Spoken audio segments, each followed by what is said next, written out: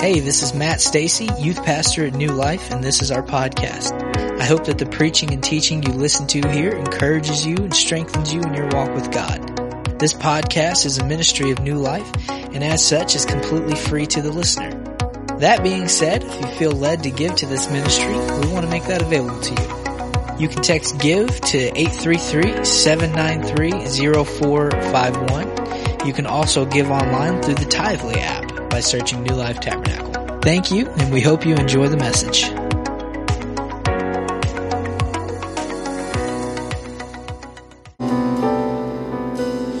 Thank you, Jesus. We magnify you, Jesus. Thank you for another opportunity in your house, Jesus. We give you glory, we give you honor, we give you praise.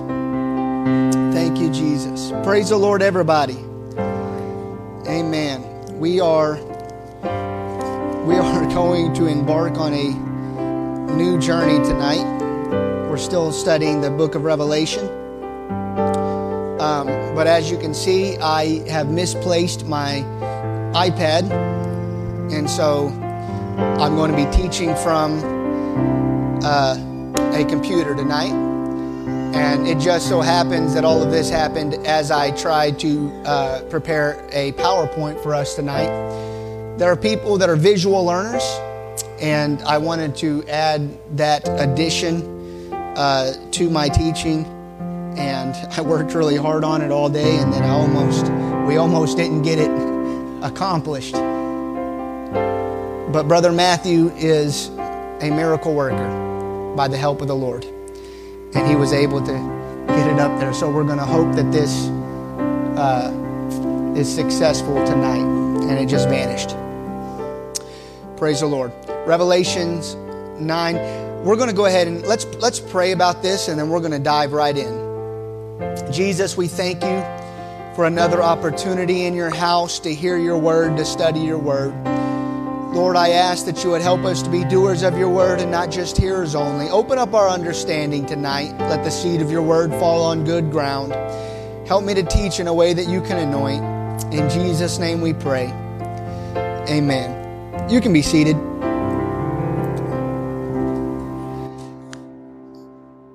Last week, I guess it was 2 weeks ago. Last week was General Conference. We studied Chapter 8 and the intense chaos that is going to take over the world at that time. It's going to be unleashed upon the world. We have seen 7 seals be broken, 7 seals of judgment. Each one of those seals brung a specific judgment onto the world. And then with the 7th seal came 7 trumpets. And chapter 8, that's what we dealt with. We saw 4 of those trumpets, and the judgments that those brought. Absolutely devastating if you're alive, if you've been left behind and you're in the world, at that time.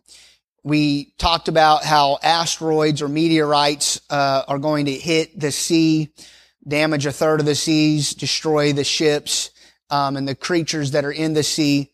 And then another one's going to hit the earth, and it's going to poison the water supply at the time. And so the people that are left on the earth are going to be reeling. They're going to be in trouble. They're not going to know where to turn. And at the end of chapter 8, there was this warning that goes forth from an angel. It's called a triple woe. He issues a triple warning. And essentially what he's saying is the worst is yet to come. And that's the last thing you want to hear if you're alive and on the world or in the world at that time, that the worst is yet to come. And that leads us to what we're going to dive into tonight. Before we get into chapter 9, I want to kind of lay a foundation. We're going to talk just a little bit about the truth about demons and the devil, because there's a lot of misinformation in this area. We're living in a day where Christians have now become smarter than the Word of God. And depending on which which Christian you come across and talk to, a popular view today is that the devil is not an actual fallen angel or enemy of our soul, but the devil is, the language that they use is he's an idea or an illusion, that he's representative of all of the evil that is in the world, but he doesn't actually exist. The truth is, however, he does exist. He is very real. The forces of hell are very real. There's some things that we have to understand about him. The first thing that we've got to understand is that he's not all powerful. They are not all powerful. They are not omnipresent. They're not all knowing. But he is real. And Scripture teaches us that the goal of Satan and the demonic forces is to steal, to kill, and to destroy. And personally, I believe that one of the greatest tricks that Satan has ever pulled on believers and on this world is convincing people that he doesn't actually exist. Because if you don't believe that there's a demonic world, that there's demonic influence out there, then you're fall prey to all kinds of traps of Satan. So I think that is one of the greatest tricks, if you will, that the devil has pulled. Another popular fallacy, heresy that comes along when talking about demons is people, it's very popular today. When you read the Gospels and you're dealing with the demonic powers that are in the Gospels and you look at people that have been possessed and delivered, people are reading now the Gospels and they're saying that they weren't actually possessed by demons or devils, that they were just struggling with a psychological problem, a psychological disease. And so they kind of put their own spin on the Word of God and they're trying to explain away some of the supernatural elements of the Word of God. But we know that people were actually possessed and Jesus did actually deliver them from the powers of hell.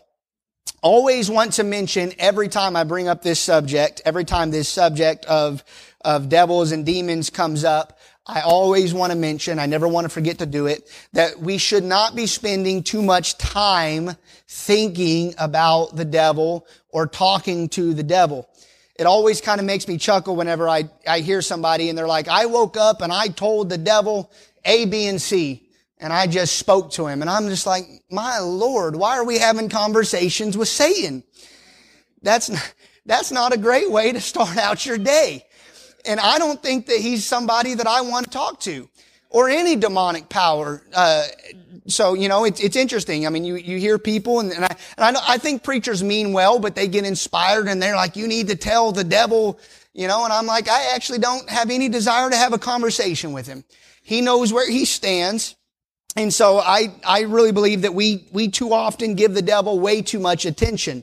Some of our songs even, we sing about, stepping on the devil and that kind of stuff. And I get it. And I understand the urge, but the truth is I want to give glory to Jesus, not necessarily glory, to the devil. I don't really want to give him any attention. So always want to mention that. Let's dive into chapter 9 tonight we are in our 17th lesson of Revelation.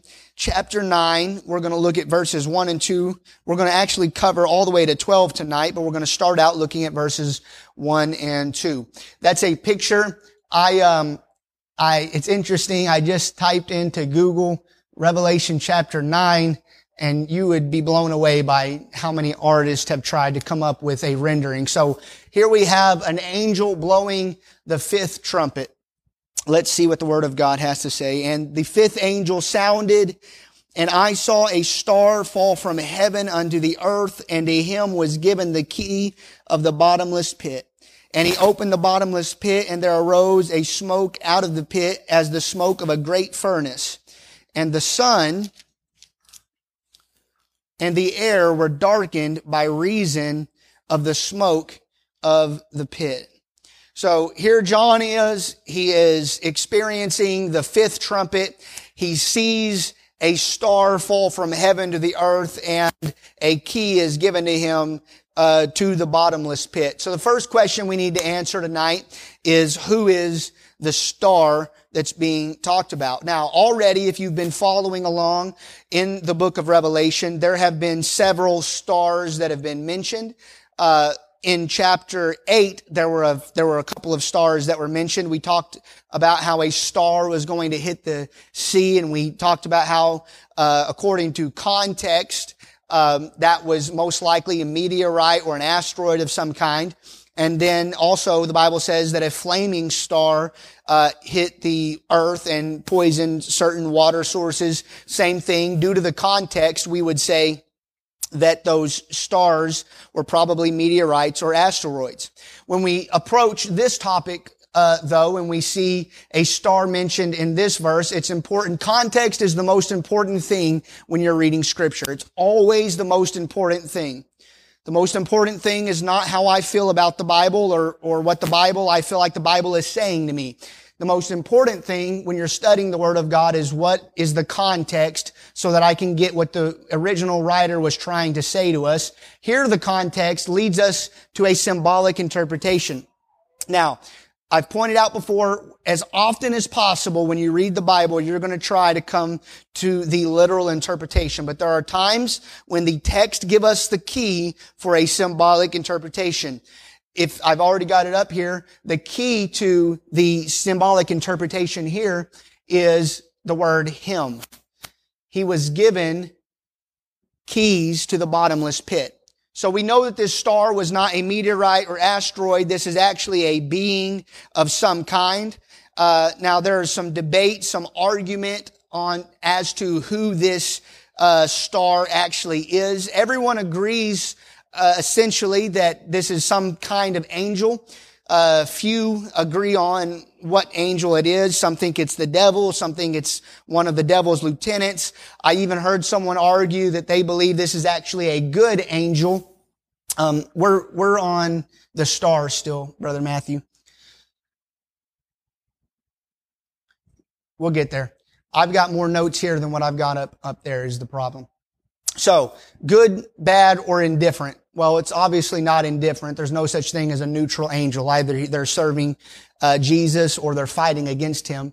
And so that leaves us to, is this a good angel or is this a bad angel? I believe that this is either Satan or it's one of his lieutenants that is given the keys to this bottomless pit. So that's where I stand over it. He's given authority over this pit, and he's in charge of opening it. Now we can go to the bottomless pit. So we go to the bottomless pit here. The word for bottomless is abyssos, and it's transliterated as abyss. And what does that mean? It means without a base or bottom. Bottomless pit. That's where we get it. It's mentioned in Luke 8:38, where Jesus says that this is the abode of demons. This is found 7 times in the book of Revelation. Apparently, this bottomless pit is where demons, wicked angels, are imprisoned and kept. And this is also the place where Satan is going to be kept for all eternity. John then sees this pit open up and as it's opening up, he sees smoke coming out of the pit, and it's so thick and so much that it actually blots out all of the light. So if you're watching this key unlock this pit and the door opens up, or whatever it is that is unlocked opens up, you see immediately so much smoke that is coming out of the pit. You might think of a volcano, if you've ever seen pictures of a volcano. If we could go to the next slide. Pictures of a volcano. Well, actually, I wanted to put that up there. I saw this picture. It says, bottomless pit, 65 feet deep. And I saw that and I thought that was hilarious, because people are arguing and they're debating over what is bottomless. And Brother Jeff, I just feel like bottomless might be bottomless. I don't know. And so I'm not sure that you can put 65 feet deep and then have bottomless pit above it. So anyhow, I think that I'm going to trust the Bible. I think it's probably a bottomless pit. that they are trapped in, imprisoned in. And so we've got smoke coming out of it. Next slide. So the pit is opened up, and you got smoke coming out, and yeah, there we go. So we've got smoke coming out. This is a volcano here, so this is probably kind of what John is seeing, except it's so thick that it actually you can see kind of the light there, but it actually would block out the light. And if you can imagine being near that volcano or near a forest that's on fire and actually ashes are raining down on you, that's kind of the experience that John is seeing. Interestingly enough, the fact that smoke is coming out of this pit, it is evidence, if you will, that there is a literal fire in hell. Because there are those today, we have Christians with funny beliefs about the Word of God. If you ever have to wonder, if you're ever scratching your head after somebody gets done teaching or preaching over a scripture and you're like, man, how in the world did they get that out of there? Most likely they didn't get it out of there, they put it in there. And so you got to be really careful for those. Hell is a very real place, and there is real fire there. And I think that the fact that the place where the demons are being kept is unlocked, and smoke comes rising, so much smoke that it actually blots out the light that is left. I think that's pretty solid evidence for there being literal fire. Something cool that I wanted to point out in regards to this pit is that according to Scripture, this is real and it's in existence today.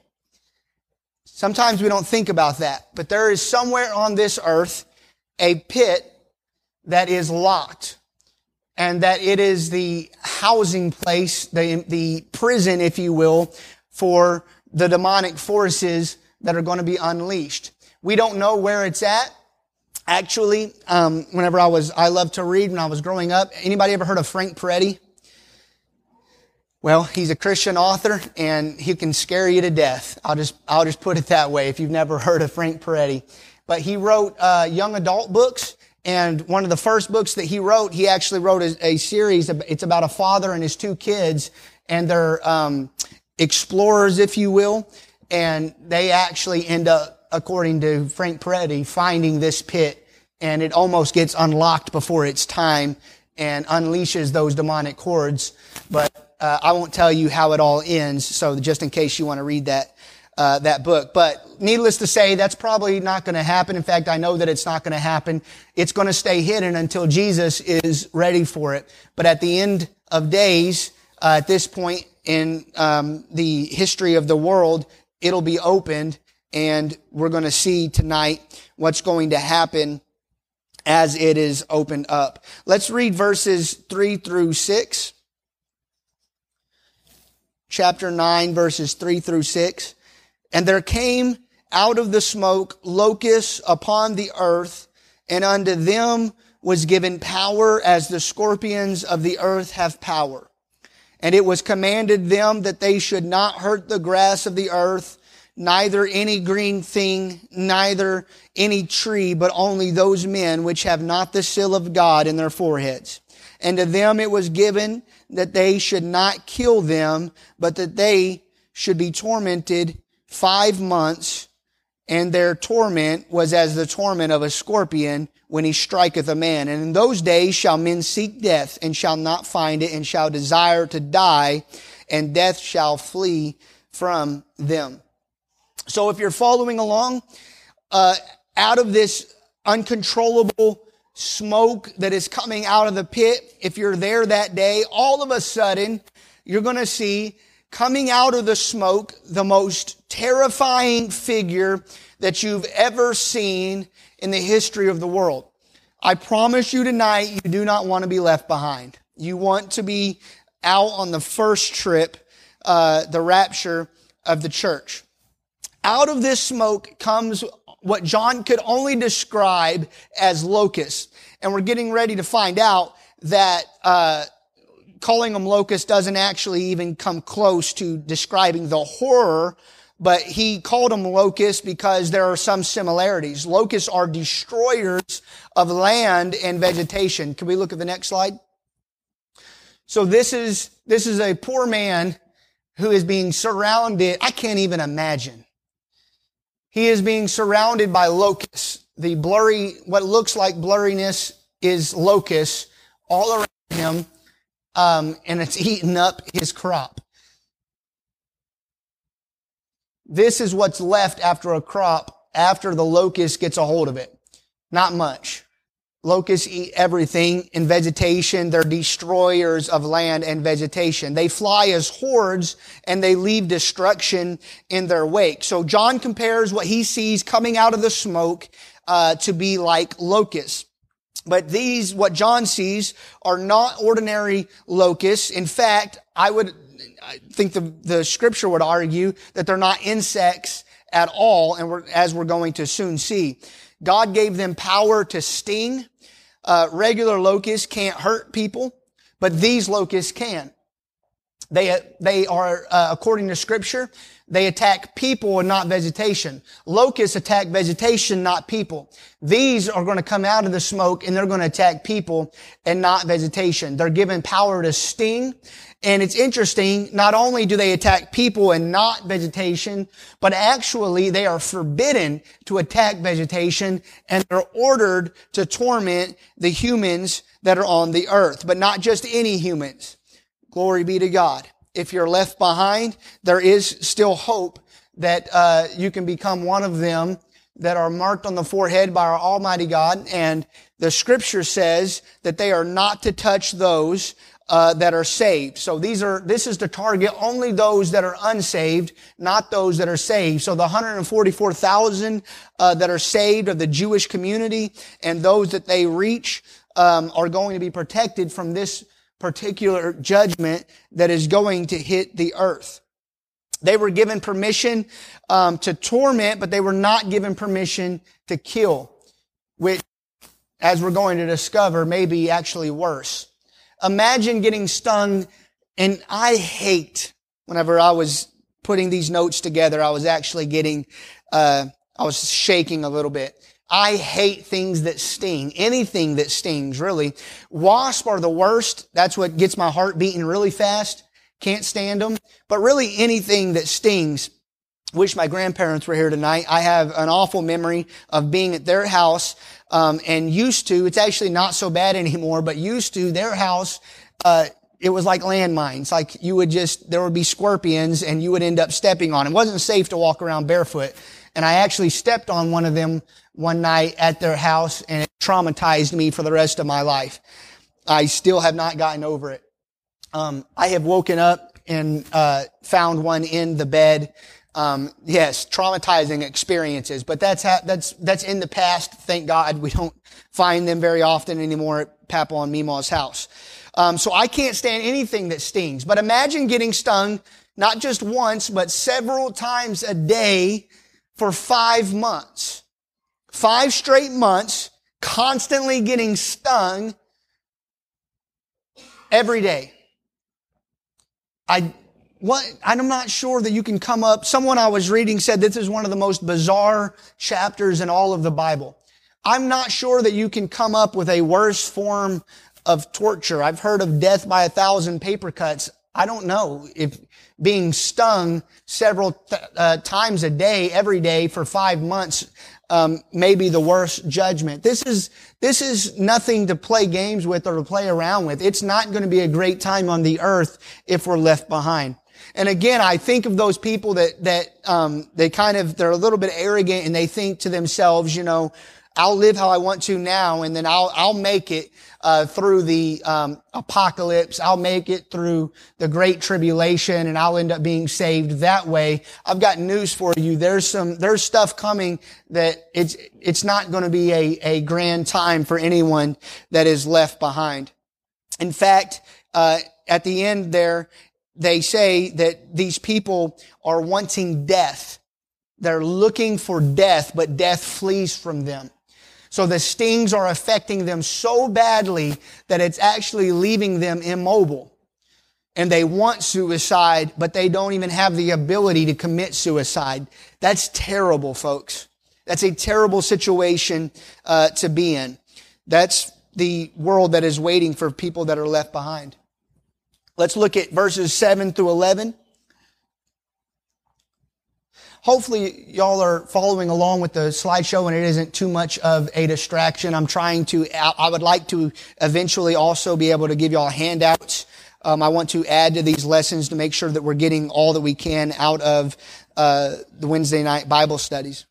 Let's look at verses 7 through 11. And the shapes of the locusts, and this is actually the most bizarre, because whenever we discover what these demonic locusts actually look like, just horrifying in its scope. And the shapes of the locusts were like unto horses prepared unto battle.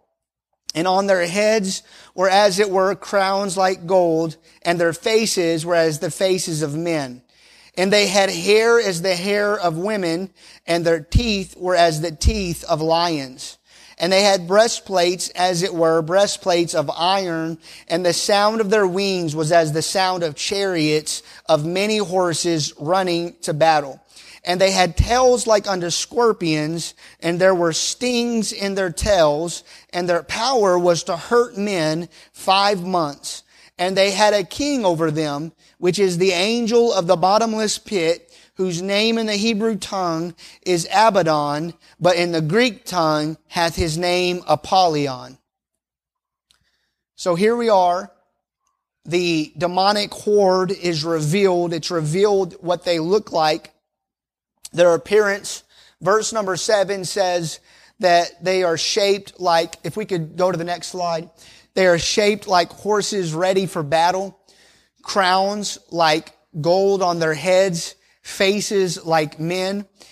Verse 8 says they have hair like women, teeth like lions. Verse 9, breastplates of iron. Their wings sounded like chariots on their way to war. Verse 10 says that their tails had stingers like scorpions, and they were given permission to torment men for 5 months. Torment them, not kill them. Advance it one more time, Brother Matthew. This is somebody's drawing of what that would actually look like. Is that not just terrifying? That's awful. So imagine you're John and you see these demonic hordes that are just rushing out of the smoke, looking a lot like this creature. Now I'm not sure that that's a perfect representation of what it's going to be like, but that's one artist's rendition of it. Just an awful, awful thing. You look at how this thing looks, like a horse ready for battle, gold on their heads, faces like men. I think that might be one of the scariest parts. Hair like women. In other words, it's saying it's got long hair. Teeth like lions. Can you imagine the face of a man, but teeth like lions? Breastplates of iron. They are coming out of this place ready for war. They've been preparing for war since the moment that they fell thousands of years ago. Their wings, as they approach, sound like chariots on their way to war. Just talk about just the terrifying aspects of this creature, and the fact that they are given power to sting continually, torment continually, but not to kill. I don't want to be around any time. The king, they actually have a king that's over in charge. It's a leader that's in charge of them. The Bible gives him a name, Abaddon or Apollyon, and the meaning of both of those names, one's Hebrew, one's Greek, both of them mean destroyer. The destroyer. And so the destroyer comes forth, comes out of the flames with his armies, and terrifies the earth. Where we're at right now in our study of the end time, our study of Revelation, I think I can say that this is the worst judgment yet that has been poured out upon the earth. And I don't want to be anywhere around. I want to be in heaven when this is taking place upon the earth. You don't want to be left behind. It's not a joke. I think that we should, and again, studying Revelation should not make us fearful, right? Because if we're baptized in Jesus' name, filled with the Holy Ghost, living a pleasing life under the Lord, we are sealed, the Bible says. We're sealed with His Spirit, and we're going to be raptured up with the rest of the church whenever He comes back for His people. But those that are left behind are going to have to face this. This is a reality. This is going to be a reality for people, a reality for somebody. Whenever you're dealing with friends and family members, now I'm not telling you to be overbearing. I'm not telling you to beat them over the head with the gospel of Jesus Christ. But I am telling you to be praying for moments to be able to witness to your friends and to your family about the truth, because you don't want them left behind. There is a reality facing those that do not go with the church when the church is raptured up. We don't want to be a part of any of that. In closing, 4 things I want to mention, 4 things to remember about the demonic world, because I understand when we talk about that, the reality of a demonic world, it's easy to get uncomfortable. It's easy to start thinking about this stuff, and it's easy to start looking for the demonic world around every corner. So I want to deal with this for just a minute tonight. In closing, we're going to let you out quicker than we typically do. 4 things to remember about the demonic world. Number 1, I want you to remember that it is real.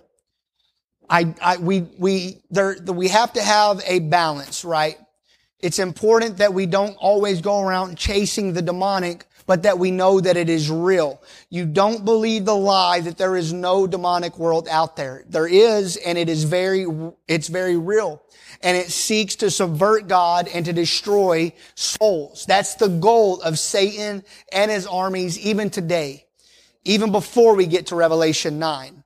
So, what am I saying? What do we do with that information? You need to protect your home from that influence. Understand that there is an influence behind everything. Pay attention to what you are allowing into your home, what you're allowing to influence your life, and to what's influencing your family life. Those that live as if there is no devil, they don't care about anything that they bring in their home because they don't believe there's anything attached to it. But I believe that there are things that have been influenced by Satan to destroy your home. And whenever we allow those things into our house, it's interesting. I just taught at Oklahoma's youth training event, trying to help youth workers understand how to connect students to apostolic doctrine. One of the things I pointed out to them is you've got to use admissions from the culture. Did you know that there are quite a few, it's not a small number, quite a few of entertainers and musicians and singers that won't allow, even Hollywood, that won't allow their children to listen or watch their works? Madonna would not allow her children to watch her music videos, but she'll sell her stuff to your children and to your family and corrupt your home. Clint Eastwood, famously, he's known. Did you know that Clint Eastwood would not allow his children to watch any of his movies? He said that I can't remember the exact word, if it was they were too intense or what was the word he used, but he was protecting his family from the influence that he had in those films. But he has no problem selling that stuff to our children and to our families. Am I knocking all entertainment? No. There is good, quality, wholesome entertainment out there. But there is entertainment that is not wholesome and that will influence your family in a negative way. And that is the intent of Satan. So I want us to remember that it is real. The demonic world is real. The next thing, number 2, it's organized. We wrestle not, the Bible says, against flesh and blood, but against principalities and powers and rulers of this present world. That's who we are wrestling against, not flesh and blood. Which means whenever we look out into society today, we need to remember that there are influences behind what's going on in America, in our world. Pay attention to those influences. What's taking place in our world is not taking place by accident. I said those 2 things only to lead us to number 3, which is such an important fact about the demonic world, and that is, it is limited. It's limited, which goes back to what I said earlier. We are not to focus our attention constantly on the demonic world and looking for demons around every corner. And the devil made me do this, and the reason I had a flat tire was because the devil popped my tire. And we shouldn't do that. The devil and his forces are limited in power. They're not all powerful. They're not all knowing. They can't be all places at once. They can only be at one place at one time. And it's important that we realize it. They're limited. Last, but definitely not least, I want us to remember when we think about the demonic world that Jesus is in control. That's the most important thing. That's the thing that we've got to remember. Sister Melanie, if you'd like to come to the piano. Jesus is in control. When we read what happens in Revelation 9, when we think about what happens in our world today, when we think about the influences that are at work in our world today, we can take heart and know that Satan is not in control. Demonic hordes are not in control. Jesus is in control. And as long as you're on His side, that's the goal, right? It's not wondering whose side Jesus is on. It's making sure that we're on Jesus' side. And as long as we're on Jesus' side, we have no choice but to win. We have no choice but to triumph and to have victory. You don't have to worry about whether or not your children are going to live for God as long as you put them in Jesus' control and you, through the help of the Lord, guard your home. Protect your home. You don't have to worry about what's going to happen to your children. Well, we've got, the devil's at work and his demons are out in the world and they're taking young people and they're pulling them away from the faith. They're working, but Jesus is in control. And they have no power except the power given to them by Jesus, which means that we have all the power. Jesus is in control. We don't have to worry about whether or not we can keep living for God. My Bible says, greater is He that is in you than he that is in the world. We have nothing to fear tonight. I wonder if you could stand. We have nothing to fear tonight. Because we know who's in control. We serve who's in control. We give glory and honor to Jesus every day that we live. When you wake up in the morning, your goal, how can I give glory to God? People try to box in giving glory to God to a certain, I can't give glory to God unless I'm preaching or unless I'm singing or got some kind of ministry like that. That's not true. Raising your family in a godly home, that's giving glory to God. Being a Christian while working on your job, that's bringing glory to God. Young people, being a good student, getting good grades, being an influence, a godly influence on your friends, that's bringing glory to God. That's how we bring glory to God. And we ought to look for ways every day to bring glory for God. To take attention away from the devil, stop focusing on him and his legions of demonic powers, and start focusing on glory and giving glory to God. I wonder if tonight, if we could find a place to pray and we could just thank Him one more time for being able to be in His kingdom, for being able to be a part of His bride. Can we do that? Can we find a place to pray tonight?